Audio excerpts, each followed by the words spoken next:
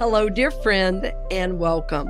My name is Cynthia Alice Anderson, and I'm the owner and founder of the Experience of the Soul podcast channel. I have been so honored to be able to offer these programs several days a week, and these programs I know are inspiring, they are supporting, and they are uplifting your life's journey. I want to see that continue, and I honor you for being a part of making that happen. So for over 5 years, we've been able to offer these programs, and we want to continue to be able to offer them. So over the next 90 days, we are raising $9,000, and that's going to get us all the way through the end of the year. So I ask you to consider taking the time to support the channel that supports you. And again, our goal that we're asking you to be a part of is $9,000 in 90 days.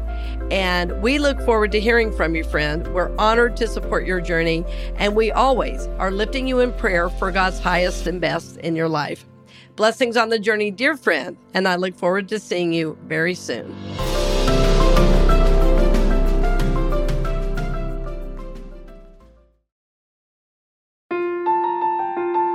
Welcome to Healing Your Family Legacy, here on the Experience of the Soul podcast channel. Innovative, evidence-based recovery that helps to identify intergenerational trauma, allowing for freedom and embracement of the healing process. Today, episode 60, Sexual Addiction, Part 3. And now your host, Dr. Donna Bevanley. And this is Dr. Donna Bevanley, helping you heal your family legacy. Now, the last 2 sessions, we talked about sex addiction, and so today I'm going to continue talking about sexual addiction. And so if you have children in the room, you might want to take care of that situation right now before I start. So let me just review that sex addiction is obsessive compulsive sexual behavior in the face of harmful consequences. Okay? And these obsessions can take the form of fantasy. We talked about that. For instance, like internet pornography or running. You know, some people have watched pornographic images on the internet or in books, mostly the internet or TV, so often that now they run it in their brain. So there's a fantasy aspect to that, or overt acting out performed alone or with others. Okay, so this could include things like, obsessive compulsive masturbation. Masturbation is a healthy form of sexual expression when it's used for, say, self-care, self-love, or exploring your own sexuality, say, when you're young, or for women, some women have never explored that on their own. So, when I say that it's performed alone or with others, the other piece of this, especially if you're in recovery for sexual addiction, is that your sexuality, when it's used, when you are expressing that as a way to care for your relationship. So when there are 2 consenting adults, or, I know there's all kinds of other things going on out there that are supposedly consenting. But let me just say that so far, as a person who has worked with people who are sexual addicts, and also as a couples therapist over many, many years, 45 to be exact, or about, that when your sexuality is an expression of the next level of love or appreciation for another person or yourself, that seems to be the most healthy. Okay, so please, if you're in a polyamorous relationship, don't turn it off yet. I know that there ways that people are expressing this as their sexuality as a way to express love. And like I said, that's a whole other topic, which I probably won't get into. So today I wanted to talk about some of the ways that people act out in sexual addiction that is harmful to others. One of the ones I want to discuss, which most people don't recognize, but when I talk about it, you might recognize that, oh yeah, that's happened to me. One of the ways I want to talk about sexual addiction today is when someone brushes against you touching your sexual parts of your body, and they act as if it's a mistake, or they just keep going and leave you sitting there going, what was that? That's called frottage. And so, for instance, if you are, say, walking on a sidewalk and someone bangs into you, touching your breasts or your penis in a way that, at all, right? It's like, that's frottage. It isn't an accident. Okay? When someone comes up behind you in line and gets too close so that their parts of their body that are sexual are now touching you, that's called frottage, and it's not an accident. It's on purpose. And what they're doing is that they're getting some kind of sexual hit off it. All right? So if this has happened to you, understand that you were right. It didn't feel good. Anytime that touching does not feel good, you're probably the victim of some kind of sexual acting out. Now that might blow your mind a little bit because you think, wow, it's like, is this happening all the time? Let me tell you, it is an epidemic all over the world now because I would say thanks to internet and internet pornography.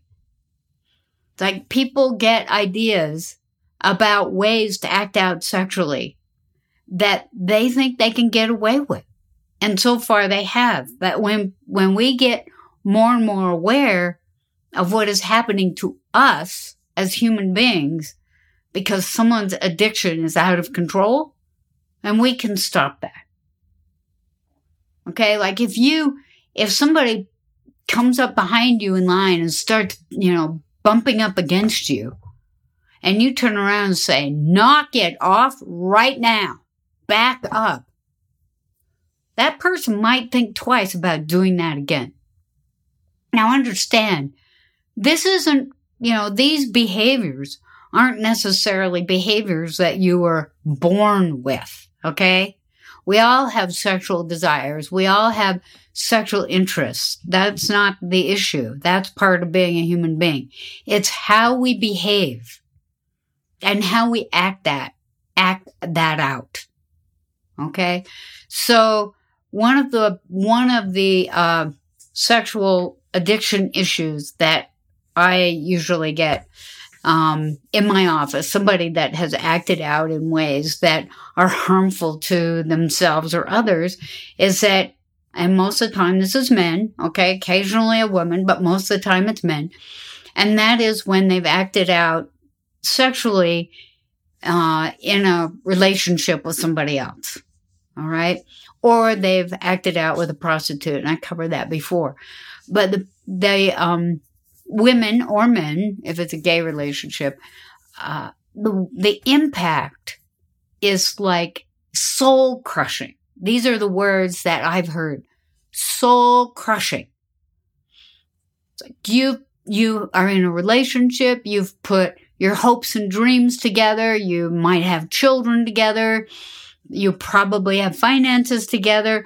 All these things require a great deal of trust in the other person, in the relationship. You trust them every day. And when you're being sexual with that person, there's a huge level of trust that goes on because you're completely exposed to another person. When you put your trust in them financially and you put those things together, it's like you are completely exposed. And when that person acts outside the relationship with another person, it's completely soul crushing.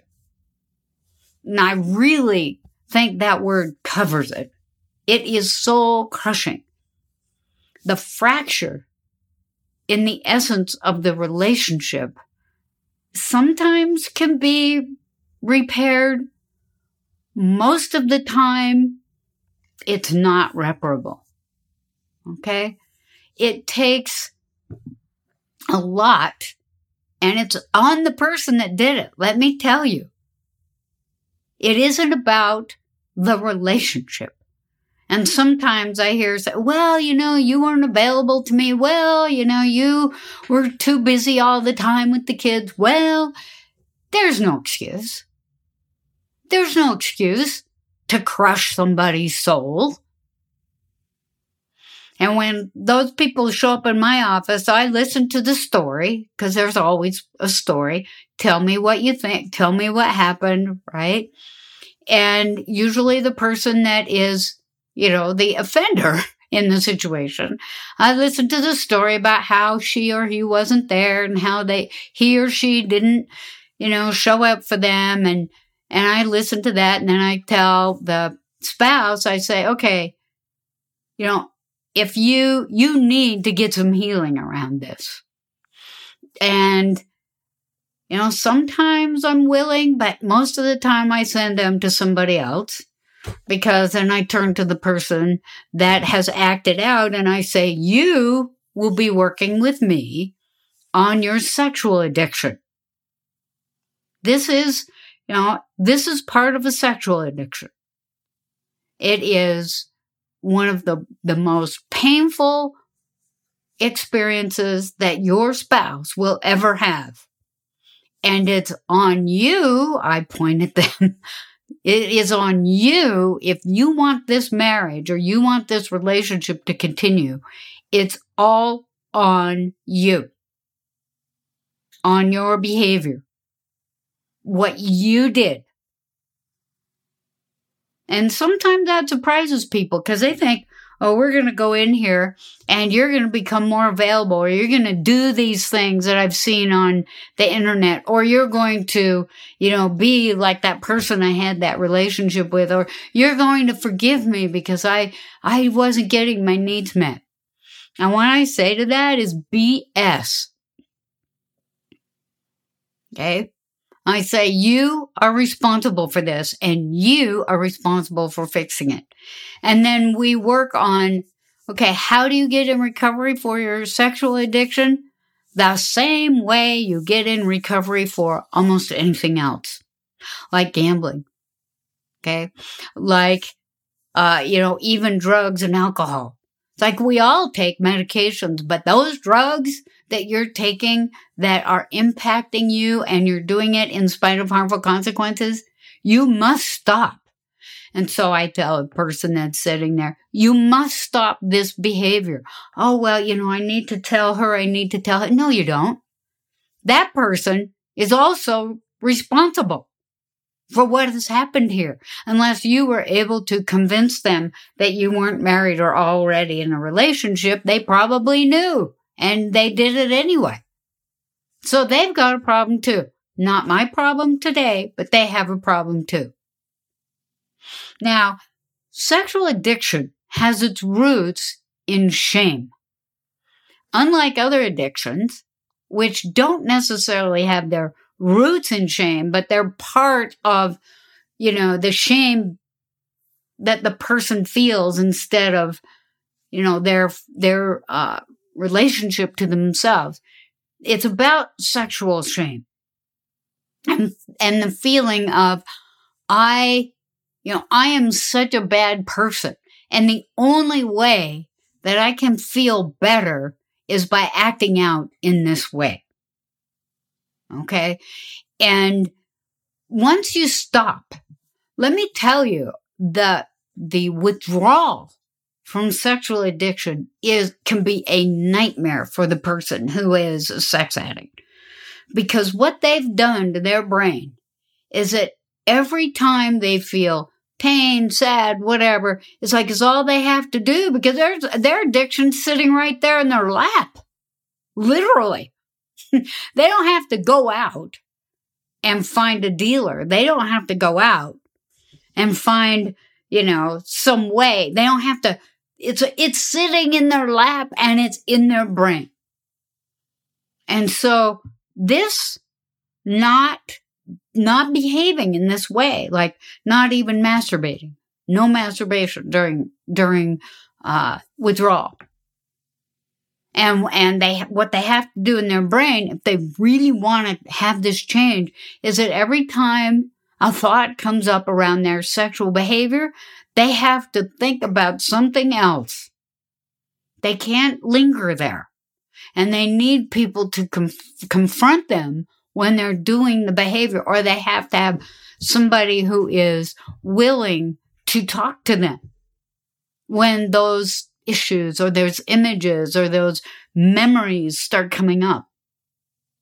Because they really have to rewire their brain. It doesn't do it on its own.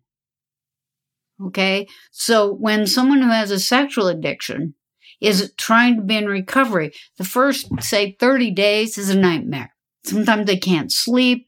There's a real chance of suicidal behavior. I think I've mentioned before, until sexual addiction, until the internet happened to people's sexuality, I really hadn't had anybody kill themselves, and I'd been in practice for like 20 years. I'd had people say, I wish I could die, or the world would be better off for that. But they didn't do it. They were able to work through it and wait. And, and that's all has to do with their brains. It's like they could say to their brains, well, this might be a long-term solution for a temporary problem. And they could manage it. But with sex addiction, and especially the impact, when people who have acted out outside of marriage or outside of a primary relationship, when they see the impact on their partner and they start to understand the consequences, and sometimes the consequences might be they get arrested. So now it's in the paper and they're exposed. It's horrible. I got to tell you.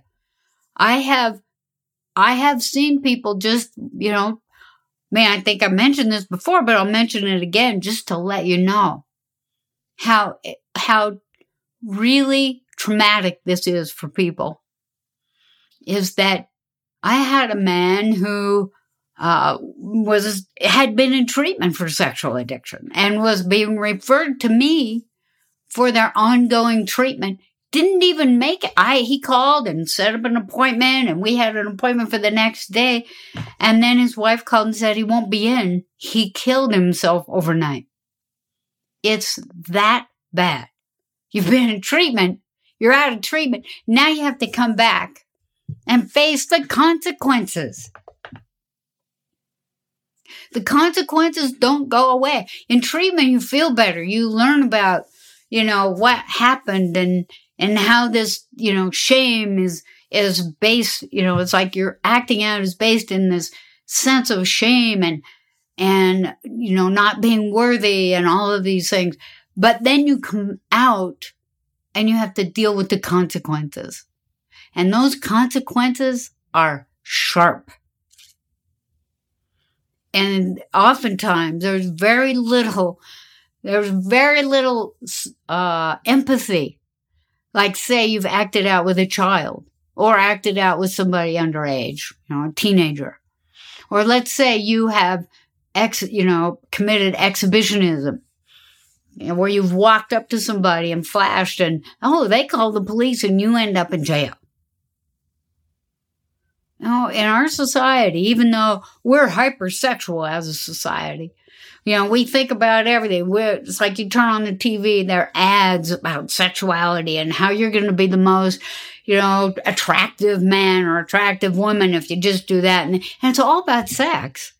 We're hypersexual in our society. But we don't have much empathy for people who act out and cause harm to others. And most of the time it does cause harm to others. Like I mentioned a few sessions ago, even with pornography, it's like I've heard so many people say, well, there's no victim there. Oh, yes, there is. The woman or the man or the child or the teenager who are in those pictures. They're victims. So this isn't a victimless issue. There are a lot of victims. And when you get in recovery for a sexual addiction, it's really awful for the first 30 days. Sometimes it takes longer for your brain to calm down. Because your brain is all over it's lit up like a Christmas tree. And then you take it away and it's going, wait, where is that? Where is that high? Where are all those wonderful, dopamines? Where are all those wonderful chemicals that get released when you are sexually aroused? We all know what that's like. And imagine having that and then needing to take it up to the next level and the next level and the next level. Because guess what? At some point, those images that you're looking at, they're not going to do it for you anymore. You get to take it to the next level. And those images, they don't take it. And even if you're acting out with other people and you're not even using internet pornography, unless it's based in a relationship of some kind that is loving and caring, you're trying to take it to the next level, and your brain, all those chemicals are just flying around. And that's all you think about. Harmful consequences to your brain. Now, what I have discovered, because I've spent a lot of time working with men mostly who are sex addicts, is that they describe this feeling in I had one guy say to me, I can feel my brain rewiring. I feel it in my brain. And I know that is true. It's a real, when you decide to be in recovery for sex addiction, it is a commitment to yourself that is beyond anything you know. And sometime I'm going to have one of these men come on my show, and he's going to talk about that. What happened to him as a child? Because it's always based in childhood trauma. Every addiction is based in childhood trauma. I've got to, basically it goes something like this. I am scared out of my mind. I'm a little child. I am scared out of my mind. I feel like I am a piece of crap, that nobody cares, that I'm worthless. And this feeling is so overwhelming. And if I can find something to make me feel better, to take me out of this horrible feeling I'm having, to distract me, I do it. Because I'm a child, because I'm a teenager, heck, because I'm a man or a woman. There are better ways to deal with really intolerable reality. And boy, do we have some of those intolerable realities right now. We're in a pandemic. We're in a war. We're not personally in a war, but Ukraine's in a war, and we are trying to support them, but we're also afraid. Yeah, if you're not afraid right now, you're not paying attention. And we've got, financial issues going on. We've got some serious issues. And so we don't need to walk around going, oh, I'm afraid. We could say, oh, wow, these are really scary times. And I feel fear. Okay, so what are you going to do about that? Well, let's see. Going back to Recovery 101, I'm going to practice self-care. I am going to limit the amount of time I spend watching the news, because I do need to know what's going on. But once they start repeating, now I'm done. Or I can read a newspaper article, or I can look at the news online. It's like we have to know what's going on. But we don't need to sit there and keep redoing that over and over again, because when we do, that fear level just increases, and our brain says, I gotta have a break. I need something to make myself feel better. Okay? And what I'm telling you is that, well, when you just limit that, you're starting to do really good self-care. Number 1. Number 2, you eat right. And you eat. You don't just eat right, you eat. Because some people stop eating. All right? You get exercise. And if you remember, I said, well, okay, when you exercise, you put that exercise in the same category as brushing your teeth. You don't get up and say, oh, geez, do I want to exercise today? I mean, I know I'm a human being. I put it in the same category as, brushing my teeth. And I would tell you right now that I'm not a morning person. And so I have to, when I get up in the morning, the last thing I want to do is exercise. And I've heard my brain tell me before, do you really want to exercise today? And I say, well, I'm going to brush my teeth. And so, yes, I'm going to exercise today. I'm going to exercise. And let me think, okay, the last time I did weight-bearing exercise was, say, 2 days ago. So I better do it again today. And I better add some cardio to that. So I'll go on a walk, or I'll do, whatever cardio I've got. But I put it in the same category. And I always have. This isn't new. Okay, yes, I'm partially retired, mostly retired. But, so I have a little more time, so I just do it a little later. But when I was still working, and I worked a lot of hours,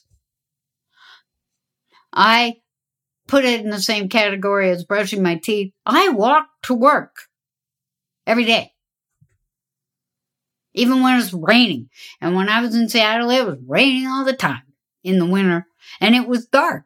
I still got up at 5 o'clock in the morning. Got ready for work. And I walked.